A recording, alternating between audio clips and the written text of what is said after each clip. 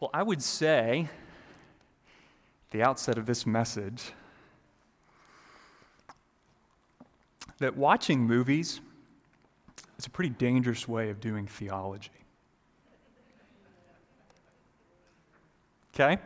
Of understanding who God is and our necessary response to Him. Why do I say that? Why do I say that watching movies is a dangerous way of doing theology? Well, it's really simple, okay? It's really simple. God didn't give us a movie. He gave us a book. I told you it was simple. God didn't give us a movie. He gave us a book. That's why when Stephen walked up here, we didn't watch a video clip. Okay? We read the Word of God. The Word of God. However, the fact that when it comes to doing theology, understanding who God is, how we must respond to Him, we don't look to a movie to answer the most important questions in life. That doesn't mean that a movie can't help us recognize important questions in the first place. Okay? A good movie knows how to ask provoking questions. It knows how to ask those questions. It knows how to help us wrestle with some of those questions. And a question, if it's a good movie, and you're wise, that will send you running to Scripture for the answer. Okay? So movies can ask and pose really good questions, but if we're wise, we'll go running to Scripture for the answer. Okay, that's my contention. And I think a good question of just that sort is posed in the midst of an agonizing battle in a movie called The Two Towers. Okay, in the Lord of the Rings film series. In the midst of this agonizing battle, Frodo says, I can't do this, Sam. I can't do this. Sam, I know. It's all wrong. By rights, we shouldn't even be here, but we are. It's like in the great stories, Mr. Frodo. The ones that really mattered, full of darkness and danger they were. And sometimes you didn't want to know the end. Because how could the end be happy? How could the world go back to the way it was when so much bad had happened?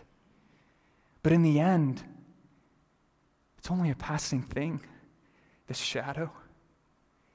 Even darkness must pass. A new day will come.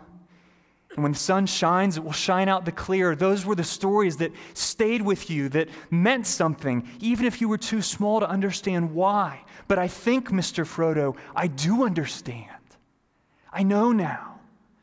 Folk in those stories had lots of chances of turning back, only they didn't. They kept going because they were holding on to something. Frodo, what are we holding on to, Sam?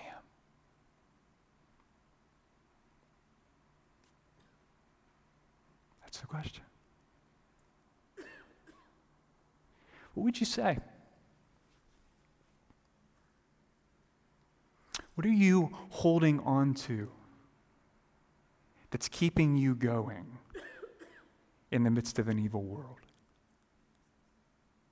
What do you cling to when it seems like darkness is going to swallow you alive? When everywhere you look, every part of your life, you see something broken or wrong or not the way it should be. What are we holding on to, Sam? That is a brilliant question. And friends, the Bible gives us an answer to that question. Gives an answer to Frodo. Gives an answer to you. And you know what? It doesn't give you the answer just once. And nor does it give us the answer twice. It gives us the answer over and over and over again. Why? Because we forget what the answer is over and over and over again. It says it over and over and over and over again because we forget what it is over and over and over and over again. And I'd argue it's this. In the end, Jesus wins. Okay? In the end, Jesus wins, and if you're found in Christ, then you win too. That's it. In the end, Jesus wins. And if you're found in Christ, then you win too. That, friends, is why Daniel 7 is in the Bible. That's why it's in the Bible, okay? To read this chapter is like receiving a new set of glasses. You know, I've got friends that when their eyes go bad and they've got old glasses, it's bad. Like really bad. They can't see what they need to see, okay? Daniel 7 is like getting a new set of glasses. If you put this chapter on like glasses, it will show you the one thing that we have to hold on to. In the end, Jesus wins. That's what you have to hold on to if you're going to persevere in following Christ. God tells us in this chapter the end of the story so that we won't lose heart in the middle. That's the way it works. Daniel 7, he tells us the end of the story so that we won't lose heart in the middle. Okay? And Daniel spends a lot of time in both this chapter and the entire rest of this book talking about the future, talking about the end of the world in particular. And if you've been here for a number of weeks as we've preached through Daniel 1 to 6, I hope you noticed that when Stephen started reading this morning, something got a little different. Okay, there's a shift. Right? If the first 6 chapters are mainly a narrative, okay, the last portion of the book, 7 to 12, is a new style called apocalyptic or end times writing. Okay, now, because all sorts of people have all sorts of ideas about how to understand Daniel 7 to 12, I'm going to linger a little bit this morning and just lay out some guidelines. Okay? Everything I'm about to say is designed to serve us from now to the point where we are done with this book. Okay? First, guidelines for reading end times stuff in the Bible. Okay? First, Daniel 7 to 12, or any other apocalyptic part of the Bible, is just as inspired by God as every other part of the Bible. Okay? We need to remember that. Just as inspired by God. What does that mean? That means we don't approach scriptures like this reluctantly with an expectation of confusion. Okay? We approach them confidently with an expectation of clarity. Why? Because it's inspired by God. God's going to use it to strengthen our faith. I love how Daniel Block says this. The intention of apocalyptic is not, notice, not to chart out God's plan for the future so future generations may draw up calendars. Amen. Amen. But to assure the present generation that, perhaps contrary to appearance, God is still on the throne and the future is firmly in his hands. All right, we need to read these chapters with confidence. That's guardrail 1. Guardrail 2. Second, we need to read them in context. Okay, we read them with confidence. We read them in context, no less than we would any other part of the Bible. All right? Daniel 7 to 12, where he talks about the end times a lot, is not an awkward appendix on the end of an otherwise wonderful book. Okay, it's a core part of the entire book. All right? So I want to show you how the structure of this entire book works. If we could put up this slide. Do we have the structure one? If not, I'll talk through this. Okay, well, I'm going to talk through it, and if we have it, just go ahead and stick it up there, okay? All right, here's how Daniel, the entire book, is structured. All right, chapter 1 is all about Daniel going into exile. Okay, chapter 2 is all about, there we go, excellent, this is going to help me, testing my memory. Chapter 2 is all about Nebuchadnezzar's vision, statue representing 4 kingdoms. Okay, Daniel 3 is about deliverance from the fiery furnace. Daniel 4 is where Nebuchadnezzar is humbled. Daniel 5, Belshazzar is humbled. Daniel 6, deliverance from the lion's den. Daniel 7 through 9, Daniel's visions of 4 kingdoms. And Daniel 10 through 12, Daniel's vision of the end of exile. Okay? Leave this up here for a second. Church, here's what I want you to see. I don't always go through detail like this, but I think this is really important, okay? There's a pattern here. What's the pattern? When God talks about the future at the beginning of the book and the end of the book, it is designed to have 2 effects in the middle of the book. The intended effect of the entire book of Daniel is found in the middle. What is that, Matthew? 2 things. In light of the future that God has ordained, 2 responses. We must be humble before Him, and we have to trust Him to deliver us. We need to be humble before Him. We need to trust Him to deliver us, okay? That is the point of all that is in this book that speaks to the future. It's not about building a calendar. The divinely intended effect is that we would be humble before God, like the 2 kings ended up, and that we would trust God to deliver us, both in the present and the future. That's the point, okay? Let's remember that. We need to read these chapters in context.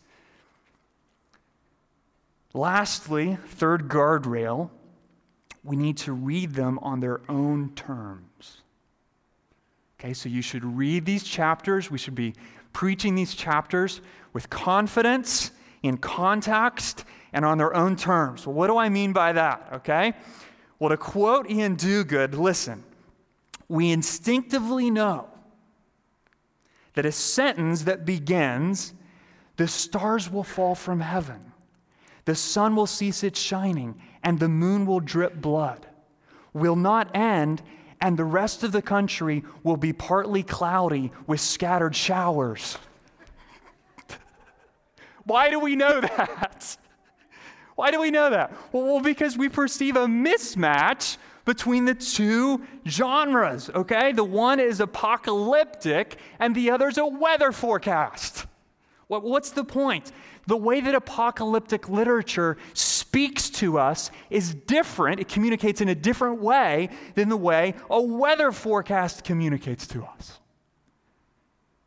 So in Daniel 7, much of the meaning of these verses is communicated through symbols. It's communicated through symbols. Now, let me say a thing about symbols. Symbolic writing is not unclear writing. It's not. Symbolic writing is not unclear writing. It just communicates in a different way. Okay, that means we're not free to read into these symbols whatever meaning we like. That is so important. Symbolic writing is not unclear writing. We read it with confidence, we read it with context, we read it on its own terms, and therefore we are not free to read into the symbols whatever meaning we like. Okay? We have to do the hard work of understanding them in the context of Daniel and the rest of the Bible. So important. Okay, now, let me acknowledge this. I won't do this every sermon for the next couple of weeks, but let me acknowledge it today, that there are plenty of God-fearing preachers, including some serious giants in church history, that differ over the best way to interpret details in this chapter. Okay? But, you knew that was coming, I would argue the big picture could not be more clear.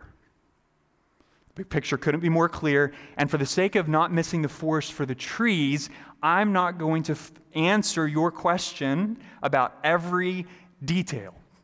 I'm happy to follow up with you throughout the week on every detail if you like. I'm going to lay out what I believe is the best interpretation and try to help us stay focused on the big picture. And here's why, church. I'm convinced that you don't have to be a scholar with some Latin and letters after your name to understand the Bible. You don't. You don't. There are things in here that are not easy to understand. You know, I love how Peter says about the Apostle Paul that there are things in his writing that Peter found were hard to understand. It's like, oh, God, thank you. That's comforting. But yet, ultimately, if we're willing to work hard, stay humble, read the Bible on its own terms, it's clear. And most importantly, church, it's comforting. It's comforting. The point of the last few chapters of Daniel is not to introduce speculation and confusion into your mind. It's to bring confidence, clarity, and comfort as you think about the future. That's the goal, okay? That's the goal. In the end, Jesus wins. And if you're found in Christ, you win too. That's what we have to hold on to. And I believe there are at least 4 reasons in Daniel chapter 7 why that's the case. Jesus wins. If you're found in Christ, you win too. 4 reasons. And I tried, I think, admirably to fit them all into one sermon. And I failed. Because I knew that I wanted to give these guardrails, and we're not going to have time to get through all this. And this is one of the most important chapters in the entire book of Daniel. It shows up all over the New Testament. So, this is going to be one sermon in 2 parts. You're welcome. All right? That was just for King's kids. One sermon in 2 parts, okay? This Sunday, next Sunday. But the big idea is the same both weeks. Hear that. In the end, Jesus wins. And if you're found in Christ, you win too. One big idea, 2 sermons. All right? So I'm going to give 2 points this week, 2 the next week. Here we go. Point number 1. Why is that the case? First thing we see in Daniel, chapter 7. Every kingdom in this world, every single kingdom in this world is subject to the sovereign authority of God. Every kingdom in this world is subject to the sovereign authority of God. Okay, Daniel 7 opens with a vision that God gives him during the reign of Belshazzar. Belshazzar was the last Babylonian king. And in his dream, he sees 4 great beasts come out of the sea one by one. You know, it helps to remember here that throughout the Bible, the sea is a symbol of chaos, of disorder, of evil, especially the nations opposed to God and his people. So Daniel tells us in verse 17 of chapter 7 that the beasts coming out of the sea, they represent 4 kings who shall arise out of the earth.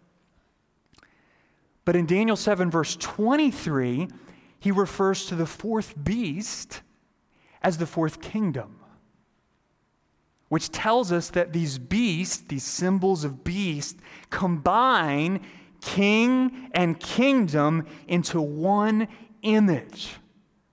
One image, and because there's 4 of them, that Daniel's vision in chapter 7 has to be read in light of Nebuchadnezzar's vision in chapter 2. Why do I say that? Because in chapter 2, Nebuchadnezzar had a vision of 4 kingdoms. In chapter 7, God gives Daniel another vision of 4 kings or 4 kingdoms. We have to read them in light of one another. That's the context point, okay? So let's look at these beasts, these kings and kingdoms. All right, the first beast is like a lion, and has the wings of an eagle. Translation, it rules the earth, it rules the skies. Okay, it's characterized by strength and majesty, and all the evidence points to the kingdom of Babylon, right? Where the Jewish people, Daniel, were in exile when he received this vision. Why do I say that? Well, because in both Ezekiel and Jeremiah, King Nebuchadnezzar of Babylon is described by the prophets as a lion and as an eagle. And this is amazing. Archaeologists in the ruins of the Babylonian culture have actually discovered a statue of a winged lion with the head of a man. Isn't that amazing? That's amazing. Okay, so we've got scripture pointing to that, archaeology pointing to that, and Daniel, top it off, explicitly identifies Babylon as the first of the four kingdoms when he's talking to Nebuchadnezzar in chapter 2. Okay, that's the first beast. Symbolizes the kingdom of Babylon. Now, the fact that Daniel sees the winged lion transformed into a man, in Daniel 7, verse 4, that points back to Daniel chapter 4, where Nebuchadnezzar is humbled, if you remember this, and made to live with the beast of the field because he was proud. Daniel 4 says, "At the end of the days, I, Nebuchadnezzar, lifted my eyes to heaven, and my reason returned to me." Notice that. "And I blessed the Most High and praised and honored him who lives forever." Well, what's that a picture of? The mind of a man being given to the beast. Okay? Or to generalize it, I would say, to be truly human is to live in submission to our Creator. If you refuse to worship him, like Nebuchadnezzar did, tried to, what happens? You lose your humanity. You become like a beast. So that giving the lion the mind of a man in Daniel 7:5, that's a picture of redemption, of God restoring his image in the heart of the pagan king. Or as the psalmist says in Psalm 49, this is very helpful. "Man in his pomp, his pride, yet without understanding is like the beasts that perish." If you want to think of redemption symbolically, what God's doing in our hearts through Christ, it's about turning beast into men. Beast into men. That's the first beast, the first kingdom, Babylon. Now, what about this second king or kingdom? Well, Daniel says it's like a wild bear. Less majestic than the lion, but still possessing tremendous strength. Now, let's be very clear. He is not speaking of a teddy bear. He's not talking about what you woke up with this morning, okay? The Syrian brown bear inhabiting the region where Daniel lived in Babylon easily weighed well over 500 pounds. Okay, so it's a serious bear, okay? And he sees it on the heels of finishing one meal and looking for another. And in Daniel 8, he tells us that the second kingdom, second beast, the second kingdom, is Medo-Persia, the empire that conquered Babylon. Remember that party Belshazzar threw where he bit the dust because he was proud? That was Medo-Persia that took over. They conquered in Daniel chapter 5. And the fact that one side of the bear is higher than the other may reflect the superiority of the Persians over the Medes, and the three ribs likely represent the three nations that the Medo-Persian Empire conquered: Babylon, Lydia, and Egypt. Okay? Second king or kingdom. The third king or kingdom is like a leopard with 4 wings and 4 heads, which we know from Daniel 8 is the king of Greece. Okay? Now think about this. The speed of the leopard and the fact that it has twice the usual number of wings, what does that suggest? Really, really fast takeover.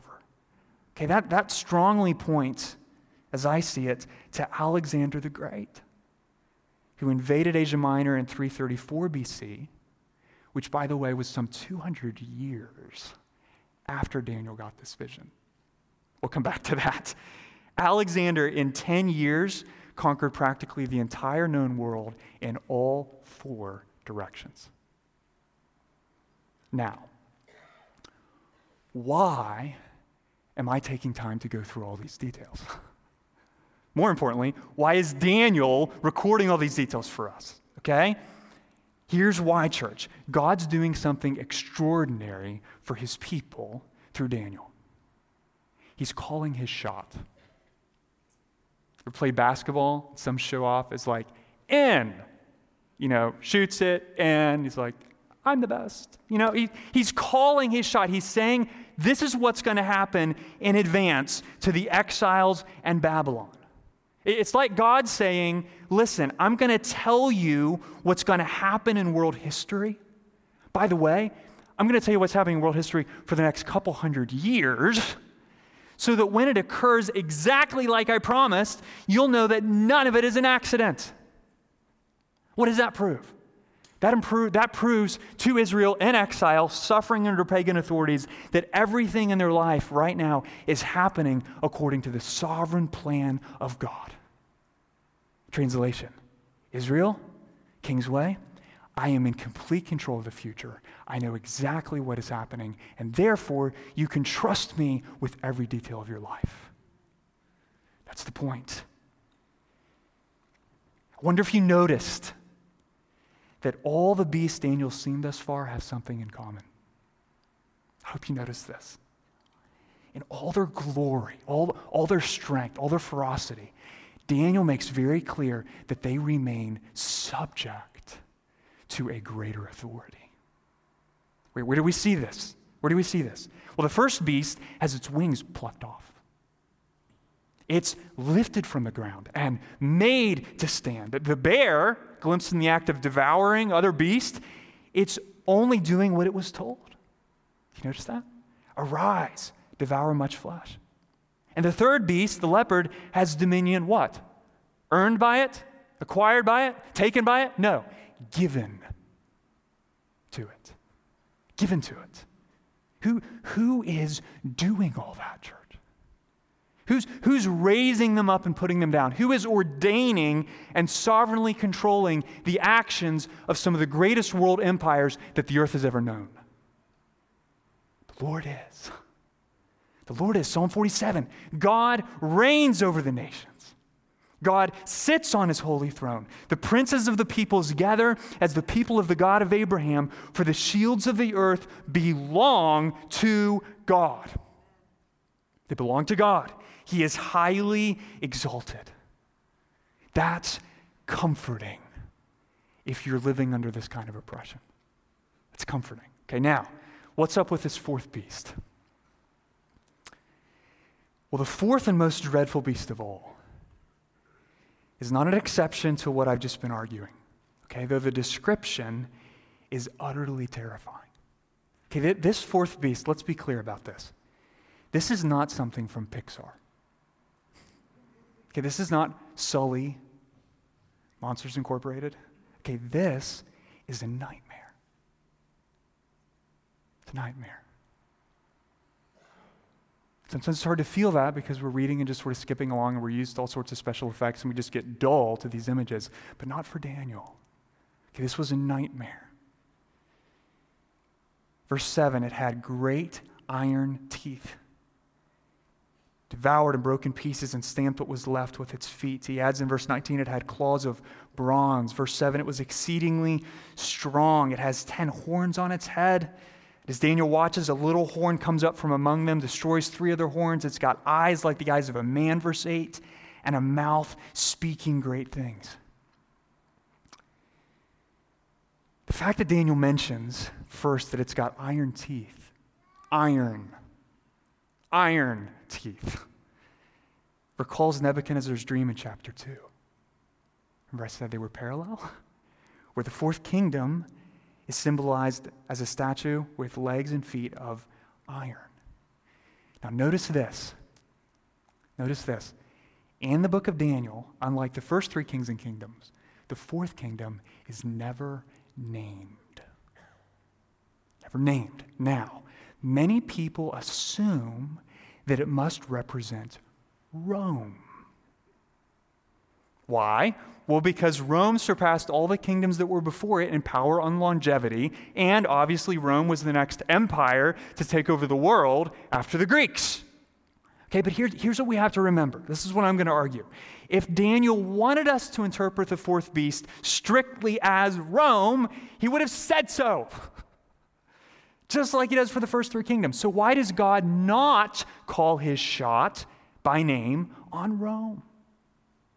Maybe it was because as God looked into the future, it just got a little fuzzy. It's so far out. I see iron. I don't see a name. Do you see a name? No, I don't see a name. Oh, hey, Daniel, it's iron, but we didn't get a name.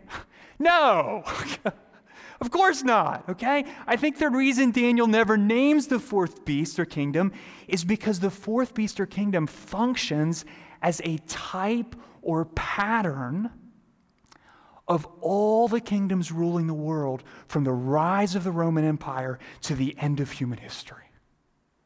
Why do I say that? 2 reasons, okay? First, we'll look more at this next Sunday. After the fourth beast is destroyed, the kingdom of God is immediately consummated. No delay, okay? And the simple fact, I think this is obvious, that Jesus didn't return when the barbarian hordes invaded Rome in the 5th century suggests that the fourth beast has to resemble more than just the Roman Empire. Which is why Daniel gives it so much more attention than all the other beasts. Okay? Second, why does he not name this fourth kingdom or beast? Well, when we get to chapter 8, preview of coming attractions, Daniel has another vision that's focused on just the third kingdom, which was what? The kingdom of Greece. He says as much. And that vision about the third kingdom, Daniel sees a little horn growing out of the third kingdom that he describes in chapter 8 in almost identical terms to the little horn growing out of the fourth kingdom that we just read about in Daniel 7. Why does he speak of them in nearly identical terms? Well, I would argue that suggests that while both beasts may point to a particular kingdom or empire, they're also examples of a larger pattern. Larger pattern. When you see parallels, you should think patterns, symbolic writing, okay? A larger pattern that we should expect to see in the rulers and kingdoms of this world over and over and over again until the end of history. Okay, that's what the fourth beast is. It's a pattern. It might refer to Rome, but it can't be limited to Rome. Daniel doesn't say it's limited to Rome. You know, and when he sees, let me just try to clear this up. When Daniel sees 10 horns on the fourth beast, and he describes them as 10 kings in verse 24, he's not referring to 10 particular people. Okay, what's 10? It's a symbolic number. You know, it's like the number 7 in Revelation. It's symbolic. And I think it refers to all the rulers and kingdoms from the rise of Rome to the return of Christ. Okay, that's what I'm arguing. Now, let's focus on this little horn from the fourth beast. Okay? I want you to remember that the main point here is that all the kingdoms of this world are subject to the sovereign authority of God. That's what Daniel's trying to help us see, okay? So let's focus on this little horn emerging from the fourth beast, this fourth kingdom. Look at verse 25, Daniel 7:25. He shall speak words against the Most High, and shall wear out the saints of the Most High, and shall think to change the times and the law. Now, what in the world, Williams, is going on here? Okay? Well, I would argue that what we see here, church, is more than an act of physical aggression. Okay? This is an act of spiritual defiance. Spiritual defiance. Instead of submitting to God's word, this little horn king, he speaks his own word, defining for himself and all who will listen what he says is true and right. So he defies the glory of God. Defies the glory of God. He aims to, quote, wear out or prevail over the people of God. Though God has said, Daniel 2:21, that he is the one who changes times and seasons. Daniel chapter 2. What does this little horn try to do? Change the times and the law. What's he doing? He is claiming the absolute sovereignty that rightfully belongs to God himself. That's what he's doing. It's spiritual defiance, okay? So how does God respond? How does God respond? And this is where this starts to get really practical for us. How does God respond? Surely he immediately and decisively judges such an evil, arrogant pretender. especially since he's oppressing, harming, and violating God's people. Surely God would do that. You want to play that game? You change times and seasons? Done. That's my version of playing God. Done. Gone. Well, look at verse 25.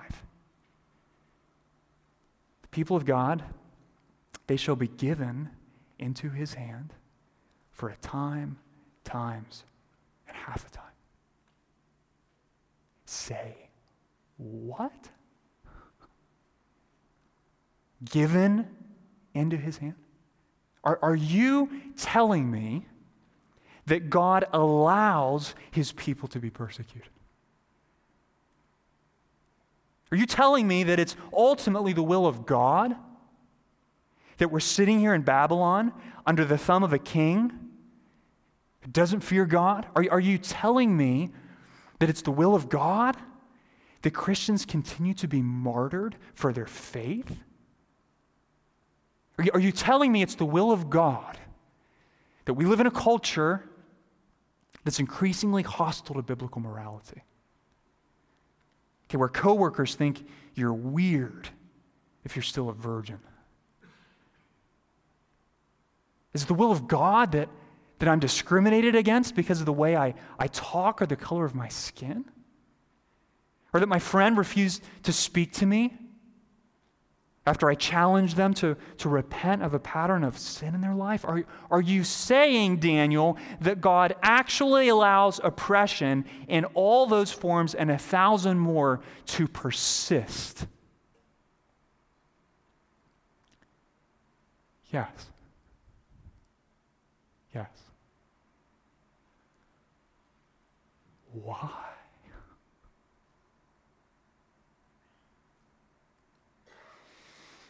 Well, church, the answer is that in the kingdom of God, there is something of greater worth than our personal comfort. James 1.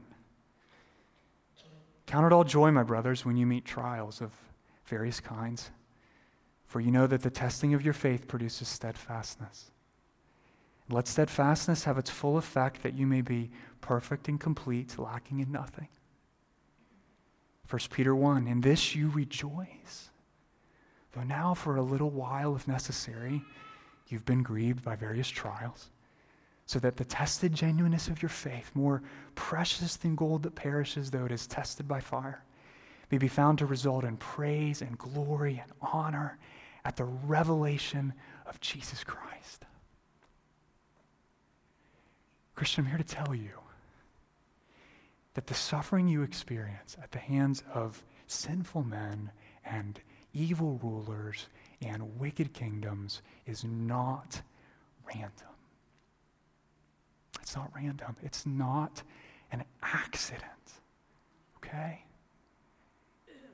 The oppression in your life, in a way that we cannot fully understand, is ordained and controlled by the mysterious providence of a sovereign God, who says to that oppressor, thus far you may come and no farther. The limits of oppression are set by him. Your enemies are not ultimately in charge. Now, right now, it feels like that. Right? It feels like that. But their dominion isn't going to last. It's not going to last. Their dominion is merely for what? A time, times, and half a time. What's the point? 3.5 is not 7. It's not a number of completion. It's a number cut short. Our suffering's not eternal. It's not eternal. 1 Peter 5. And after you've suffered a little while, the God of all grace, who has called you to his eternal glory in Christ, will himself restore, confirm, strengthen, and establish you. To him be the dominion forever and ever. Amen. That's the point. How do we know that, church? How do we know that as followers of Christ, we're not going to be overcome by all the physical and spiritual forces of evil that oppose us in this world. And enmity, by the way, that if you're following the progression of beast, obviously goes from bad to worse. Okay? Maybe you watch the news and you see people and kingdoms opposed to God and His Word. And you think, this looks like it's gone from bad to worse. We know what God says? Yeah, it is. Don't be surprised. Okay, so how do we know that there's hope in a world where all manner of mouths speak and write and post and tweet great things against the Word of God and the people of God? How do we know that? Well, verses 9 to 12 give us the answer. Okay, point 1, every kingdom in this world is subject to the sovereign authority of God. Point 2, every kingdom in this world is subject to the righteous judgment of God. Subject to the sovereign authority of God, subject to the righteous judgment of God. Look at verse 9. This point is shorter than the first one. Look at verse 9. Oh, this is good news. And as I looked, Daniel says, thrones were placed, and the Ancient of Days took his seat. Okay, notice the contrast here. This is amazing. The sea is raging. The beast are what? Rising up. Raging sea, beast rising up. Ancient of Days sits down. On whose seat? His seat. His seat. The beasts are powerful. The beasts are terrifying. But you know what they're not doing, church? They're not sitting on a throne. They're not sitting on a throne. He is. He is. His what? His clothing was white as snow. It speaks of his purity. The hair of his head was like pure wool. It speaks of his eternity. His throne was fiery flames. Its wheels were burning fire. Fire issues out from his throne. That represents the presence of God and the judgment of God. 1,000,000 served him. 10,000 times 10,000 stood before him. Why? Because he is infinitely worthy and supreme in power. That's why. Verse 10, the court sat in judgment and the books were opened. What's that?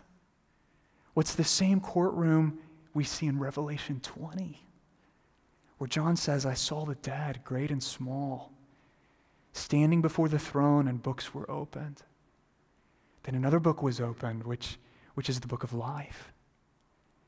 The dead were judged by what was written in the books according to what they had done. And the sea gave up the dead who were in it. Death and Hades gave up the dead who were in them, and they were judged, each one of them according to what they had done. Then death and Hades were thrown into the lake of fire. This is the second death, the lake of fire. And if anyone's name was not found written in the book of life, he was thrown into the lake of fire.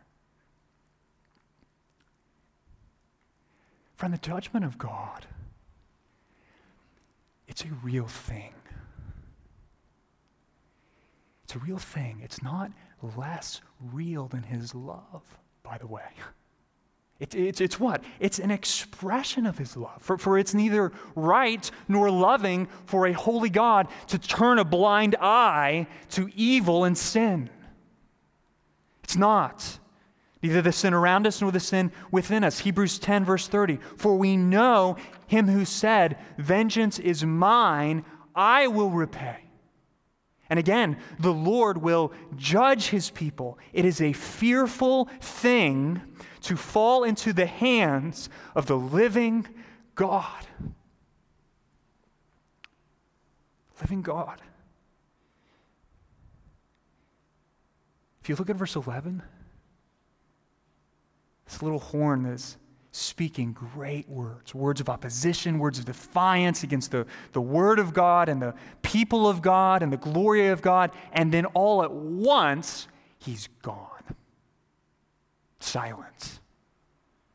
beast is killed, its body's destroyed, given over to be burned with fire. What does that teach us, friends? It teaches us that the evil kings and kingdoms in this world don't just fade away. Okay? What we can expect is they're going to keep defying the Lord until they are summoned before the throne of God's righteous judgment and condemned to eternal damnation on account of their wickedness. That's what you can expect. Okay, the enemies of God who oppress his glory and oppress his people will be held accountable. No one escapes. No kingdom escapes. No ruler escapes. No person escapes. Every kingdom, every person in this world will be held accountable to the righteous judgment of God. And that is both a tremendous comfort and a sobering warning. Tremendous comfort and sobering warning. What do I mean it's a warning? Well, it means that hell is a real place. It's not an invention of Steven Spielberg. And it is the appointed end of all who chase after the gods of this world and refuse to submit to the authority of King Jesus.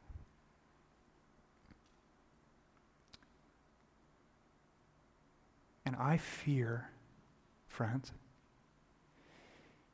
that some of you who are listening to me, that when you die in a blinding flash, you're going to realize that everything you resisted thinking about while you lived here was all true. And at that point, it's going to be too late. And you will be staring at nothing but an eternity of the holy judgment of God. And so I plead with you, repent and flee to Christ. Repent and flee to Christ. Okay? His shed blood is sufficient to atone for all your iniquity. His perfect righteousness is sufficient for you to be welcomed before the throne of God. Okay? Ask him to forgive you. Ask him to cleanse you. Surrender now to his reign. Submit to his rule. Receive him as your king so that today can be a day of salvation. It's a word of warning, but it's also a word of comfort. Okay? It's a word of comfort. Right? The fact that every king and kingdom in this world isn't just subject to the authority of God, but will one day answer to the judgment of God. That's tremendously comforting. If right now you are a Christian, if you're in Christ and you are trying to figure out how in the world do I do life in an evil world where I feel like an exile? Why do I say that's comforting? Well, it's because, friend, the evil around you, the dominion you see around you, know this, it is not going to last. It's not going to last, okay? Many of you are going to have opportunities this week to fight against what is evil and fight for what is good in your workplace, in your family, in your own heart for that matter, and knowing that in the end, every one of God's enemies will be judged and destroyed can bring a tremendous freedom in the battle.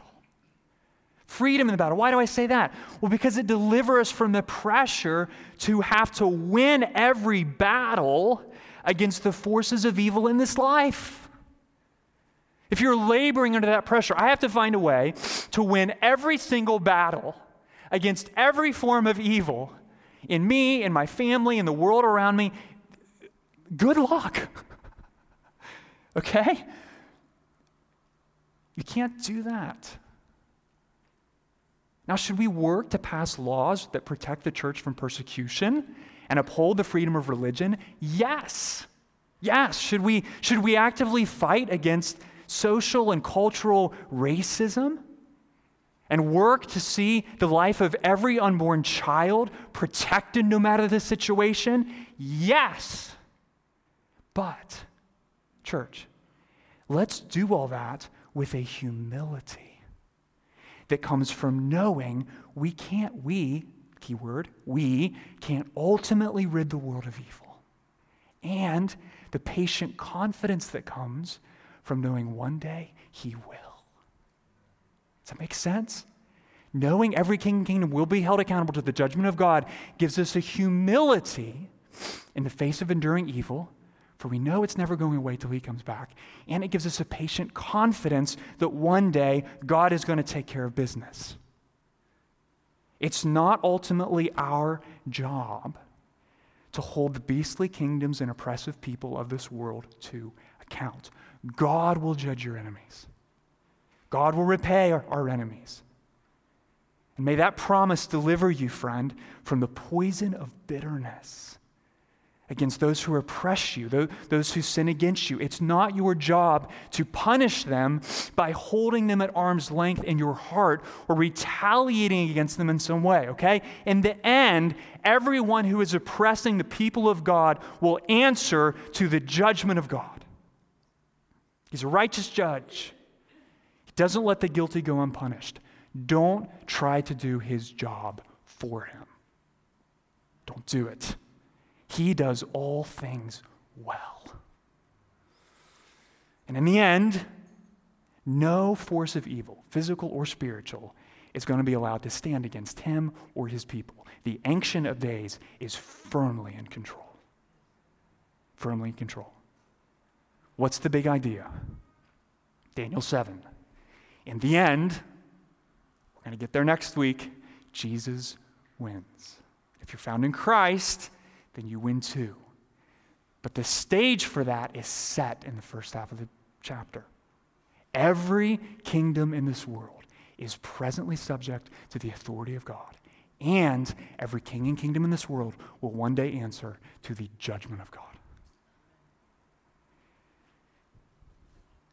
We'll look at this again next Sunday, but for now, church, I want us to pray, and then I want us to respond before we share communion by singing a song called Joy to the World.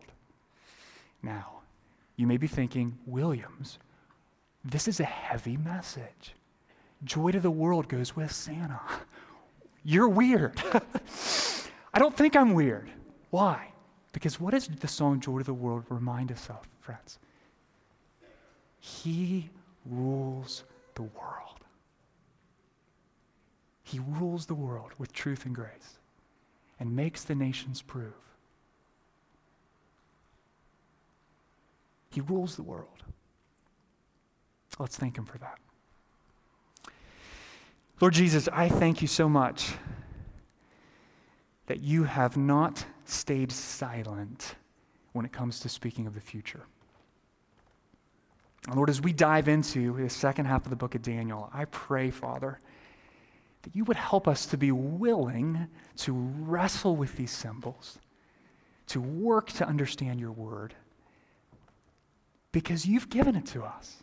And you're our Father, and you know what we need. And Lord, I thank you for the comfort that is found in knowing that right now this week, everything around us is subject to your authority. Oh Lord, would that bring us comfort this week as a church? And Lord, I thank you for the freedom that we find in knowing that one day every oppressor will answer to you. Lord, for all who right now in this room have yet to submit their heart and their life to you, I pray, Jesus, that right now you would come upon them by your Holy Spirit and regenerate their heart. I pray you would make them alive, that you would help them to see and flee to Christ, that on the day of judgment they might have a great confidence. We thank you, Lord, for Jesus. We thank you that in your birth we are assured that you indeed rule this world. And you're not going to stop. Amen. Let's stand and sing.